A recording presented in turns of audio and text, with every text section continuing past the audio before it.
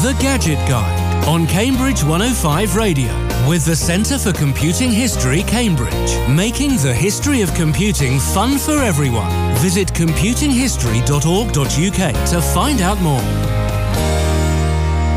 Thanks very much to Lucy Milazzo for the last couple of hours on Home. She'll be back next week from 4 p.m. This week on the Gadget Guide, we're going to be taking a look at all various technology news, as well as some of the gadgets that your dentist might approve of. You're listening to the Gadget Guide with Rob and Lawrence, and it's time now to take a look at this week's technology news. Starting off in the land of Pixel 8 phones, which will be the next generation of Google's flagship phones. And there's a rumour that they're going to get a feature that Samsung has had for quite a while, and that's the Samsung DeX environment, which basically allows you to turn your phone into a portable computer. Now, this is something I think we mentioned a few episodes ago, because it's something that kind of goes around every now and again in the world of mobile computing, as people sort of say, oh, well, yes, we should absolutely have one device that gets put onto different screens, and maybe multiple screens that go onto one device, and then it all goes away again for a bit as we realise that the cloud is a thing, and it's much easier just to synchronise your documents. This is Google's latest go at it, though, isn't it? It is, and like I said, it's something that Samsung have had for a while. Now, Samsung didn't really have that much in the way of additional hardware. It was just functionality. You didn't have to do a lot apart from plugging in a USB-C dongle to connect to things like an HDMI. Or if you plug to a USB-C hub, you could then plug in a keyboard and mouse and take out an HDMI feed to a bigger monitor, or even your TV. Now, and it's the monitor bit that's the new bit here, because there's this sneaky little known bit about a lot of modern, certainly Android phones, which is that you can already plug a keyboard and mouse and things like USB headsets and stuff like that in. If you've got a USB-C port on the bottom, which almost all of them do, and you get either, as you say, a USB-C hub or even just a USB-C to A adapter, if you plug in like a USB pair of headphones, it just works. And if you plug in a mouse, you get a mouse cursor on your phone screen. And that's bonkers the first time you try it. But it does just do a thing. So it's really the external display functionality in real time, as distinct from the likes of Chromecast and MirrorLink. So Chromecast is fast enough for most people. So even if you don't want to do that, and you Chromecast your phone's whole screen to your TV, for example, and you plug in a USB keyboard mouse dongle, something that's combined, it can turn your phone into quite a reasonable way of surfing the internet on your TV without having to do anything else fancy, not plugging a computer into your TV. I find it's good for sort of sharing content. Yes. You know, it's good for you sharing your videos or photos or that sort of stuff. I find it a little bit laggy if I'm trying to only look at the TV, the TV or projector screen. If you're the one driving, then it's often easier to just look at your phone screen. Yeah, whereas if you're taking the display out of the USB-C port, ideally so there are a lot of USB-C hubs available that give you USB-C connection to your phone or to a PC, and then outputs to VGA or HDMI, so conventional monitor technology or TV technology, and then additional USB ports that you can plug in things like the keyboard and mouse, but also importantly things like storage. You can plug your flash drives into those, and then sometimes things like an Ethernet connection, so you can plug a wired network connection into your phone, which sounds like a daft thing, but has its advantages if there's rubbish Wi-Fi where you are, but you've got access to a network connection. Sometimes hotels, that can be an advantage. Now, the DeX environment that Samsung came up with basically turns your display into something that is more like a computer interface. So it doesn't just try to replicate what's on your phone screen to your display. It actually gives you a menu that makes more sense in that bigger screen, and some apps automatically scale to take advantage of the size of that screen. Yeah, definitely a sort of higher fidelity experience than just Chromecast. Interesting to see, I think, how this plays out in terms of how many actual users we get of this sort of technology. It's something, as I say, it's something that's been around a bit, both in proprietary implementations. We also had, was it MHL back in the days of micro USB, where some phones would support a micro USB to HDMI adapter. it existed for a few generations. I don't think I ever saw anyone use it in real life.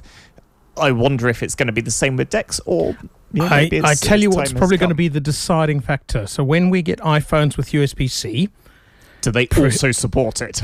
That, and if Microsoft release a PowerPoint for mobile that can take your PowerPoint presentation and push it out over that sort of connection, so that when you arrive to do a presentation, you don't have to use a laptop. You can just plug your phone in to the venue's presentation environment, be it a projector or big screen, and do your presentation. Yep. It's a lot less stuff to lug around for that sort of thing. I am going to put on my wish list for PowerPoint and Office 365 a native way of remotely controlling your PowerPoint slides with presenter view from the PowerPoint mobile app, because you have PowerPoint on your phone already. That's the thing. Yep. And it's already talking to your Microsoft account.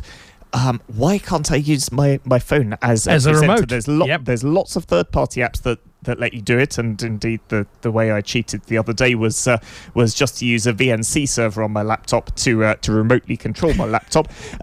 But this seems like such a no-brainer. Give me my presenter notes, give me a preview of my next slide on my phone or tablet. So you can glance down at your phone like you would cue cards in the days when we did that for presentations. Exactly. There's your free product idea of the week. Let's move on now from... Microsoft Research are Cambridge-based, aren't they? Yes. Hello, chaps. Have a presence here.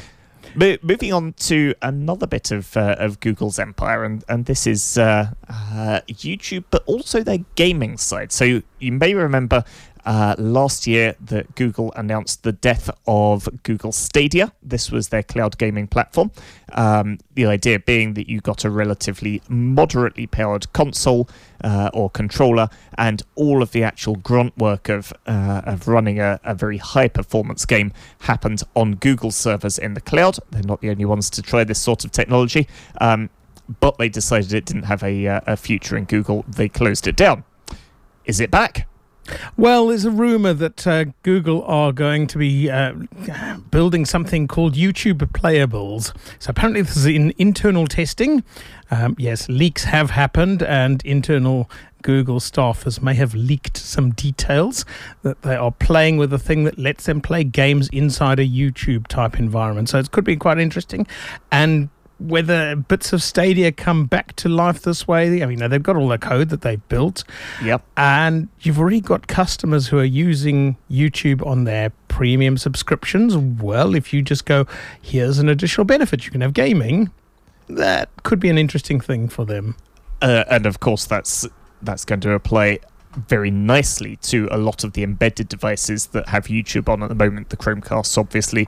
Lots of TVs. Potentially also televisions, Blu-ray players, other brands of games console. If they run the YouTube app, maybe we can see some of that Google technology extending into the gaming world there.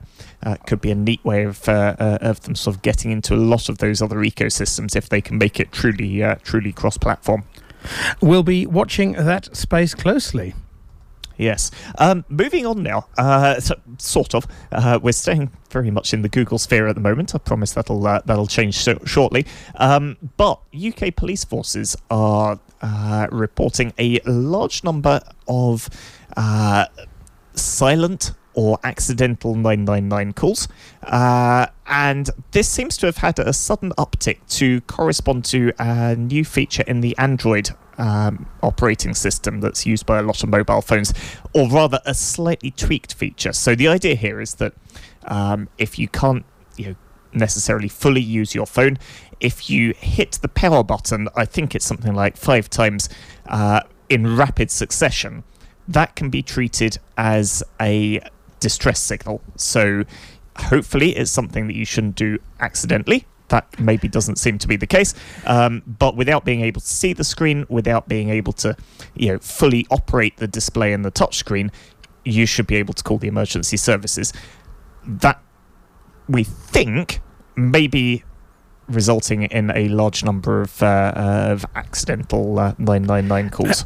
Annoyingly, I almost want to try it, but you shouldn't try. It's one of those, does my phone do this or not? I think mine did, and I think I have activated it before, but I think it asked for confirmation first, or gave me the a few seconds to say the option no to cancel. So it's a sort of if you do this, then it will dial in 5 seconds time or something, unless you press cancel. And I think I did inadvertently trigger this a while back, and then went, oh no, that seems dangerous, and disabled the feature, which is something that you can do. The 999 services have said, if you accidentally dial us, please don't just hang up. Say yes. There's more paperwork to do if you hang up, because they've got to then try to get hold of you and make sure that you're okay. If you actually say, I'm sorry, that was an accident. Yep. I don't need anyone to help me. They are fine with that. Similarly, if you are worried about whether your office phone system is able to phone 999, hopefully whoever looks after that tests it occasionally, but those test calls, you can do it as long as you tell them that we're just testing this to make sure it all works. Yep. Thank you very much. Have a good day. Bye. They're fine with that.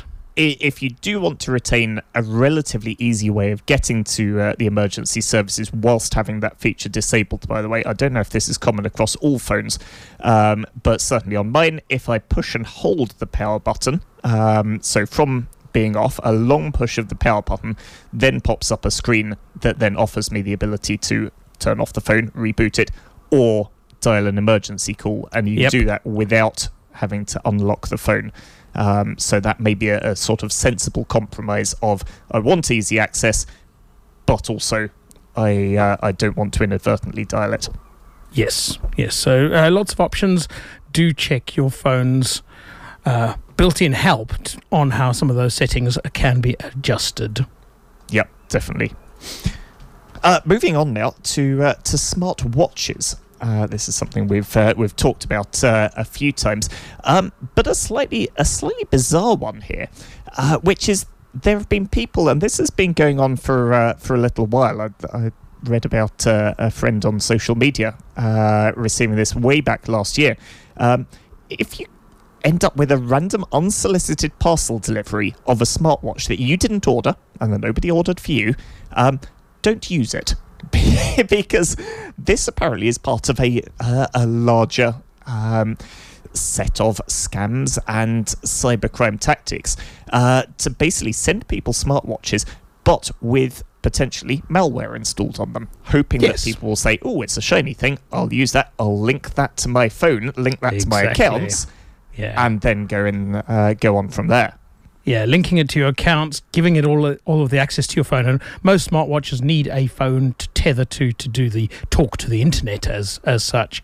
But there have been reports of some smartwatches then sniffing Wi-Fi networks, stealing data from phones, possibly infiltrating networks that they have connected to.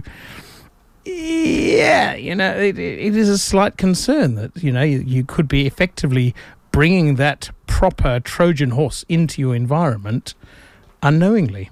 And even if it's not that, even if it's not quite as sophisticated as that, another tactic that we do see a bit with smartwatches, but also other sort of relatively high-value gifts, is a bit of a sort of laundering scam where somebody will use a stolen credit card or stolen purchase mechanism of some description to order something high value to your house. It gets delivered, you accept it, you think, why is this here? And then a few hours or a day or two later, they send somebody, ostensibly a courier, to say, oh, I'm so sorry, I delivered this to you by mistake. Could I collect it and pass it on to the actual recipient? Hoping that people will say, oh, of course, I didn't order this. Here you go, have it back. And what's happening is the legitimate courier is delivering it, and then a malicious person is coming along, collecting it, and then selling it on. So they've sort of broken the link between their identity and their delivery address by effectively sending it through you and using you as a way of cleaning up that audit trail. So again, do beware of anything that might be shiny arriving that you weren't expecting. Yes. Dodgy criminal tactics these days. Anyway, talking about dodgy artificial tactics, the Grammys have announced that AI-generated music is not going to be eligible for awards. Interesting. And yes. Interesting that they have found it necessary to make that statement at this point. It is very interesting. So they have said, the official statement is, the Grammys will only be allowed to go to human creators who have contributed creatively in the appropriate categories. So they're allowing AI music and content to be submitted, but there's going to be no awards for it at the moment. I guess there might be some new award categories having to be invented for this, but how do you give an award to a bit of software?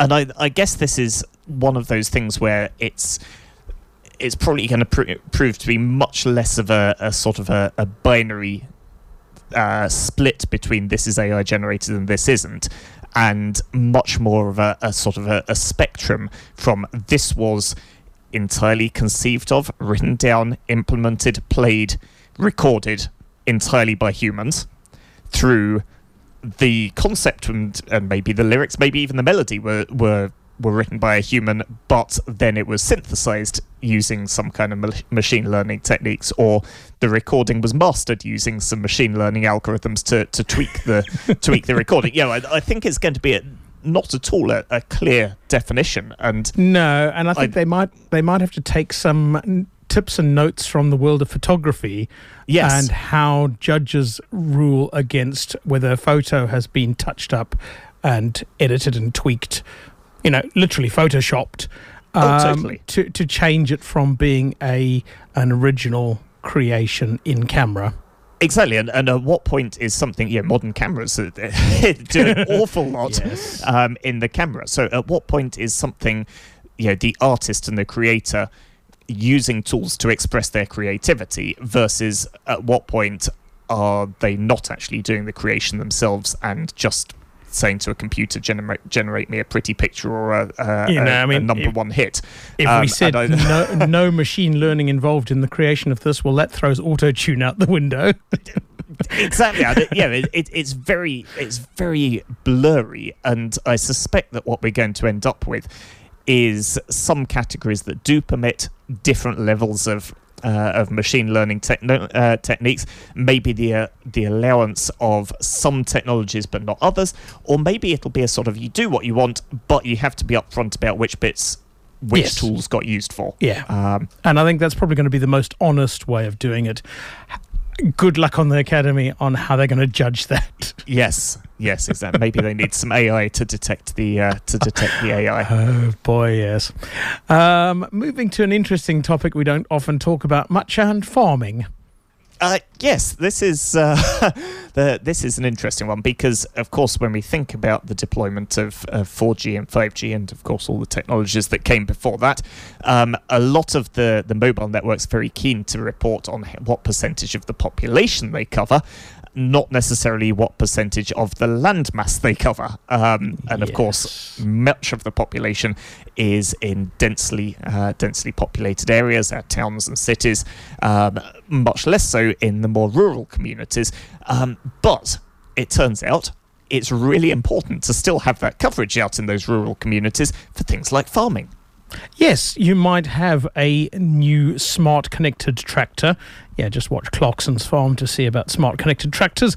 But digital connectivity is becoming more important in farming. So not just things like tractors and agricultural equipment that's able to use GPS and data to manage ploughing, sowing and harvesting, but also things like you might want remote CCTV on a far field on the corner of your farm to look after wildlife, look for dangers to your wildlife, dangers to your stock. So it could be wildlife invading your stocks, and it could be people stealing your animals. So those sort of things all require connectivity. And as you said, a lot of the rural areas have been not spots, really, and that is apparently improving. Yep. So Ofcom have done a survey in conjunction with the NFO, and they found that generally things are improving. Yeah, we're now up to about 80 to 87% geographic coverage for 4G across all operators, and 73 to 82% of premises can now get outdoor 5G coverage with at least one operator. So, it's getting there, but nonetheless, 18% still have a download speed of 2 megabits a second or less. Ooh. That's come down quite a lot. That's 12% better than it was last year. And 36% have super fast speeds of 24 megabits a second or above, and that's up from 12% last year. So the headlines are that things are improving. It's going to be those last few that are going to be really tricky to solve, and I suspect things like Starlink that we've spoken about before are going to be part of that solution, if not all of it. There are also some government-led and industry-led projects, the Shared Rural Network and the Project Gigabit rollout, to increase the coverage of a lot more of the country, including those rural areas. Yeah, and of course this is something that Vodafone and Three, who of course are provisionally talking to each other. They've agreed that they want to merge. They're waiting for all the regulators to agree the same thing. But if they do merge, then that suddenly means that people who are on that resulting network, either current Vodafone or current Three customers, can hopefully get the best of both worlds in terms of coverage once all of the integration work has happened, and that I would expect will probably take a year or two post closure of the deal and agreement from all the other parties. So watch this space. And lastly, we're going very pink. We're going incredibly pink because Xbox have announced a Barbie-themed console. Yes, this is to coincide with the release of the upcoming Barbie movie, and it's been produced alongside content from Forza Horizon, and it's exactly what you would expect it to be. So it sort of looks like it fits in with is it a Barbie apartment? Pretty much. Yeah, yes. Sits in almost looking like a bit of a hardback book at the bottom. Yeah, the Xbox is bright Barbie pink with a Barbie logo printed on the front. The controllers will be available in pink and various other jazzy colours and schemes. And obviously, there's going to be plenty of content around that to go with the thing. These will be available, as you said, to coincide with the the Warner Brothers Pictures and Mattel launch of the Barbie movie in theatres apparently 21st of July.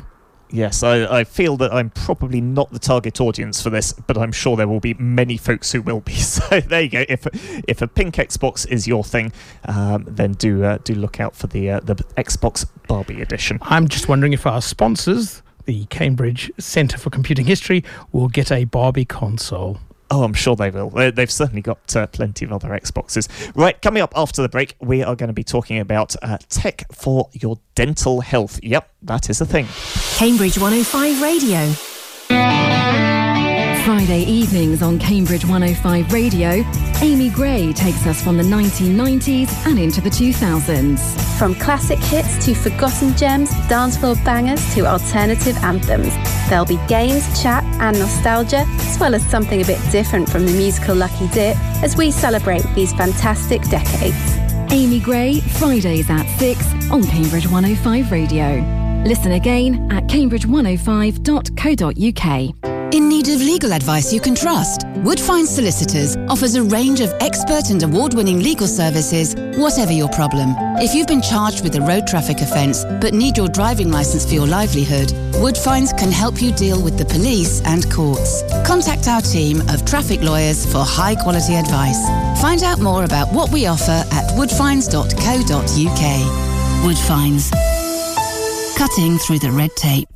Leonardo Hotel Milton Keynes is giving one lucky winner the chance to win a 2-night getaway with a friend, including breakfast both mornings. Located on Midsummer Boulevard, Leonardo Hotel Milton Keynes is the perfect choice for a weekend break, with 279 stylish and spacious rooms featuring the Dream Bed by Leonardo Hotels. We have an on-site stylish bar and restaurant. We're just a 5-minute walk from the train station and centrally located amongst all the main bars and restaurants. If you fancy a shopping trip, the centre Theatre MK and Midsummer Place are also within a 5-minute walk.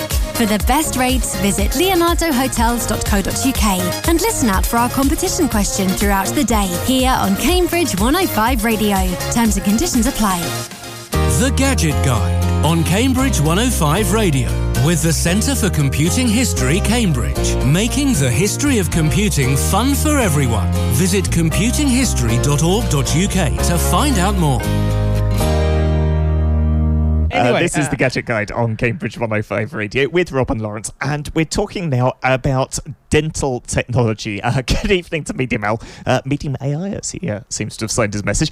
Dear Gadget Guide, how do electric toothbrushes know when to stop?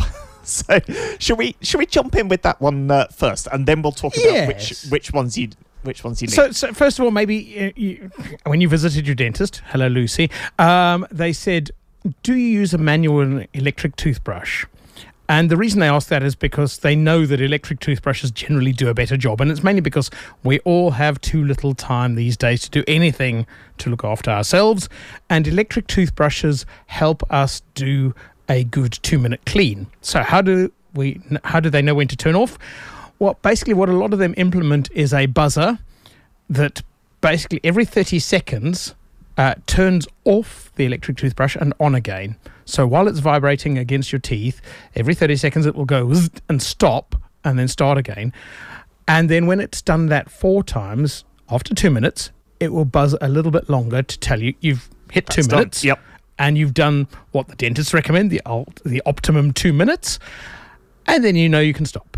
Yep. Definitely, and some of them we'll get on to some of the details, but yeah, some of them do have that feature, and that is definitely a useful guide. It means if you're listening to Cambridge 105 Radio in the morning, concentrating on everything that Julian Clover's saying, it means you don't get distracted and you do know when to stop brushing your teeth.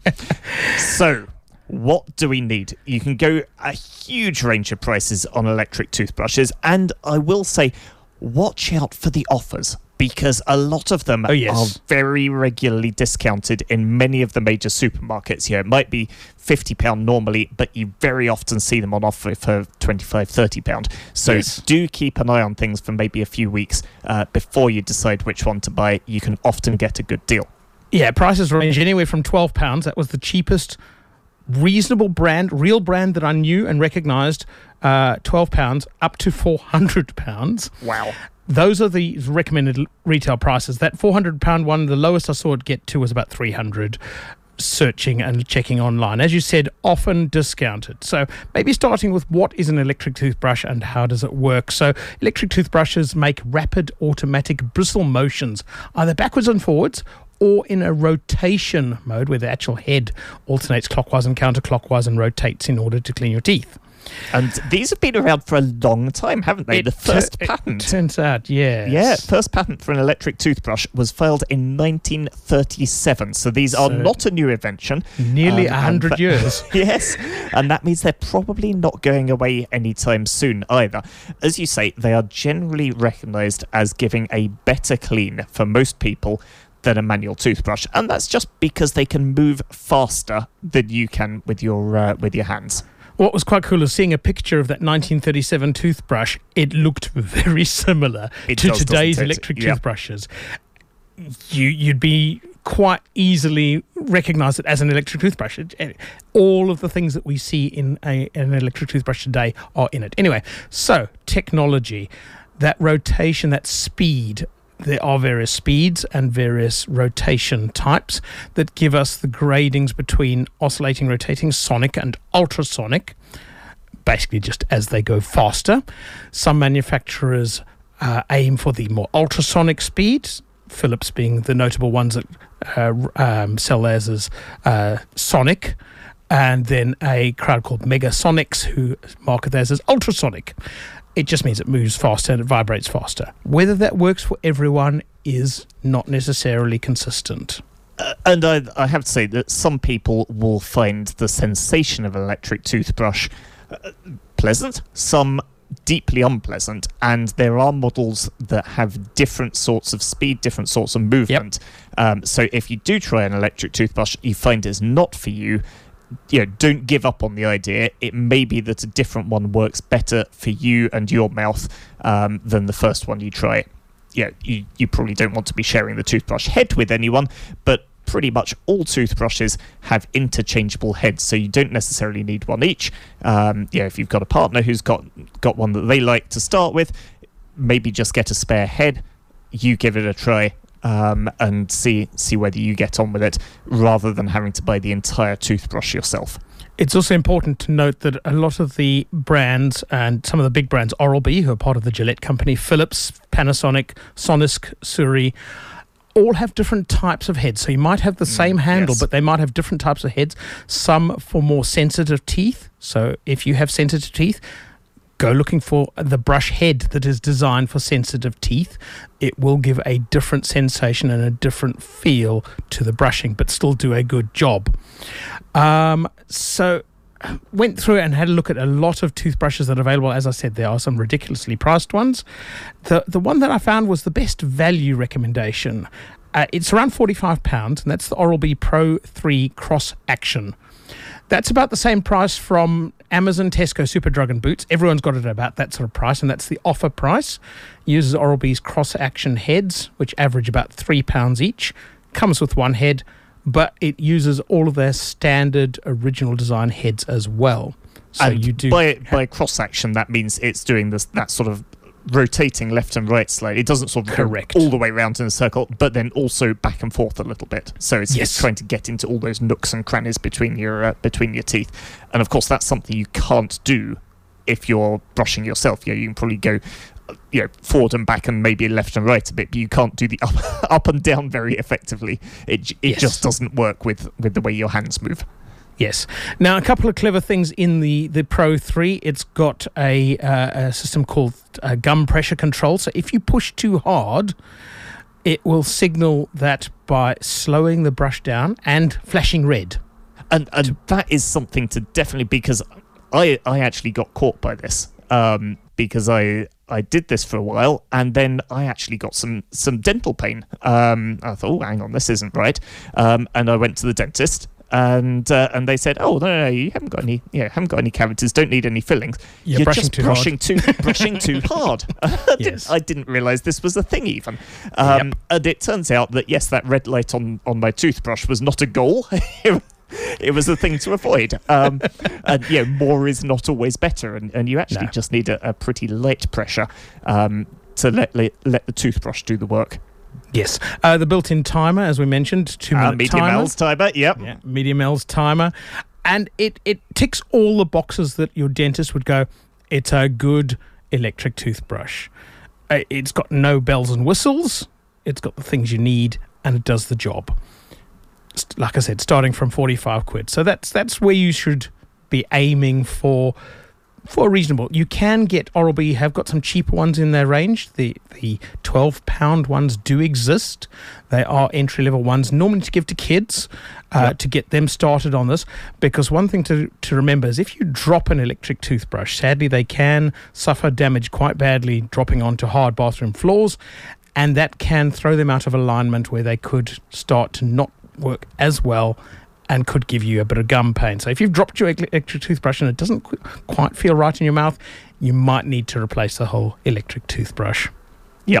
As well as that, bear in mind the thing that is going to need replacing the most often is not the handle, not the bit that's got the motor and the battery and everything like that. It's just the toothbrush head. So rather than, as you would with a manual toothbrush, throwing the whole thing away and getting a new one, you just need to replace the head every sort of 1 to 3 months.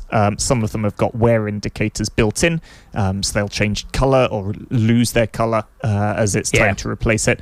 I find that my gums and my teeth tend to let me know when it's about time for that. Anyway. Your cleaning isn't as effective when the brush head is worn out. Do read the package on what the brush indicator colour changes mean and when it is time to replace it. If you do clean longer than 2 minutes a day, twice a day, then you're going to change them a bit sooner, and it's not a bad thing if you find that 3 minutes is what you need. 3 minutes is what you do, but do change. Do look out for I was going to say, do look out for offers on the brush heads, because much like the toothbrushes, they can be a little bit pricey. So I think in some cases there's a little bit of the Gillette disposable razor model going on here, where they make a lot of their money out of the brush heads. But you can get some good deals either online in multi-packs or just looking out for the offers in supermarkets as well. Yeah, £2 to £3 per head is a good average for brush heads, and that will get you the unit feeling like new again. Yep. Coming up next, we're going to be talking about dental technology. So we've just been speaking about electric toothbrushes and some of the deals to be had there, what you should do, what you should look for. But toothbrushes aren't the only bit of technology to do with your teeth, are they? Because flossing is the thing that we're all told that we should do for our dentists, and maybe not quite all of us actually do it. Yes, and as Lucy said earlier on Drive, and was told by her dentist, you should floss first, then mouthwash, then brush, then mouthwash. It does sound like a lot of mouthwashing. I was going to say that's, I think, 3 things more than I tend to do. So flossing, yes, I know a lot of us battle to get floss between our teeth, and there are posher flossers. Yes, you can get quite clever floss. Super floss is a real thing. Search for it. Basically, where the end of the floss has got a very, very small but rigid end that you can poke between those really difficult to get between teeth to pull the floss through and then start feeding it through and doing the cleaning, which is a little bit easier than battling with that stuff you've wound off the reel. But if you really don't want to do the flossing thing, think about the interdental brushes, the little TP brushes. They can be quite good, but do talk to your dentist about those, because overuse of those you can get ticked off about. Don't use these too close to your gums and so on. Yep. But the whole lot less painful version is the water floss. Yes, so this is this doesn't have any sort of consumable bits apart from the water itself. That's relatively cheap, and effectively it uses a jet of relatively high pressure water.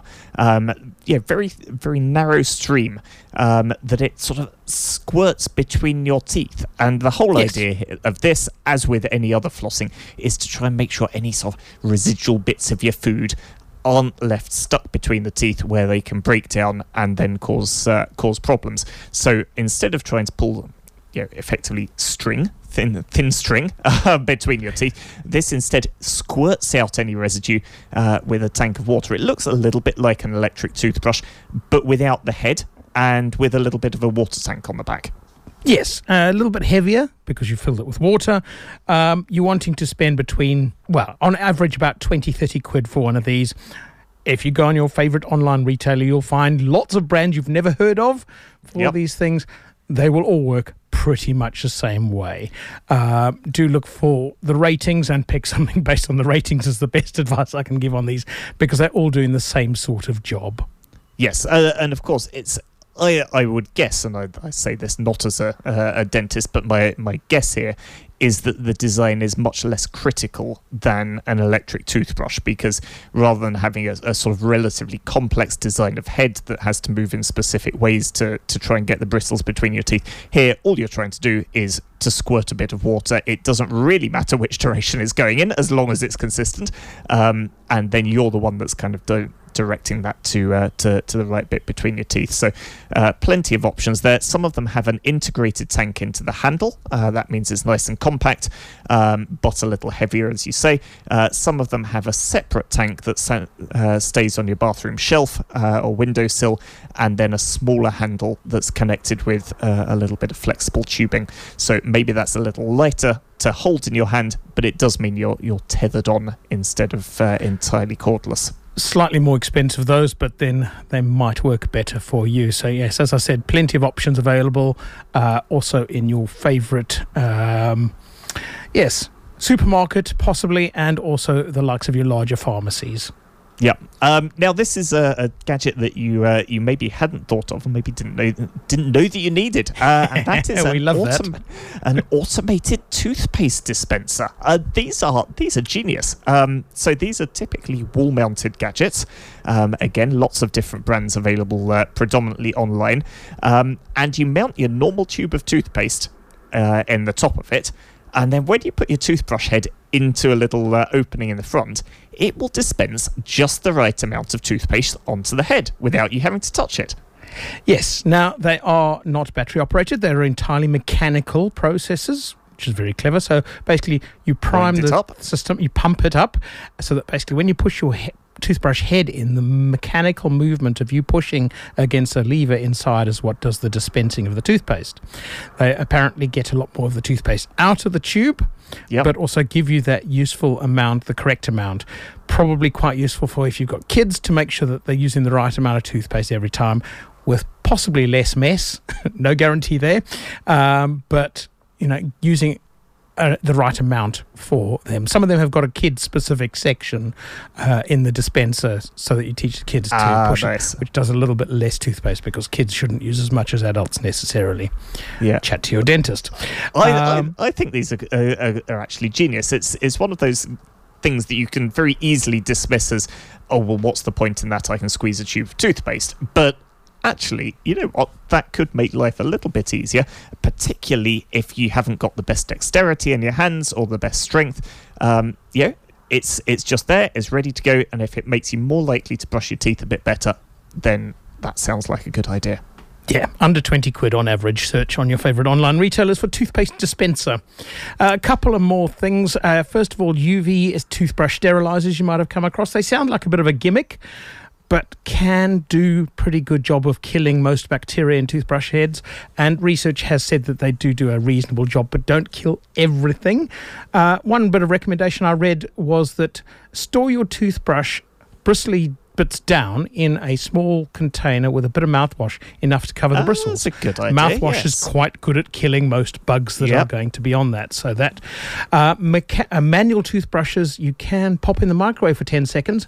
No longer than that, because they might melt. Don't test it with an older one first. An electric toothbrush head. Definitely. Even the head has bits of metal in it for the springs. Or manual toothbrushes in a bit of boiling water for a minute or two, Brussels sides down. Last thing, do search online for Philips TerraCycle to find the Philips Dental Care free recycling program by TerraCycle. They do take heads other than Philips as well, where you can send all of that plastic off to be turned into other things again. Very good. That's all we've got time for on this week's Gadget Guide. We'll be back in a couple of weeks' time with another episode. 105. Cambridge 105 Radio.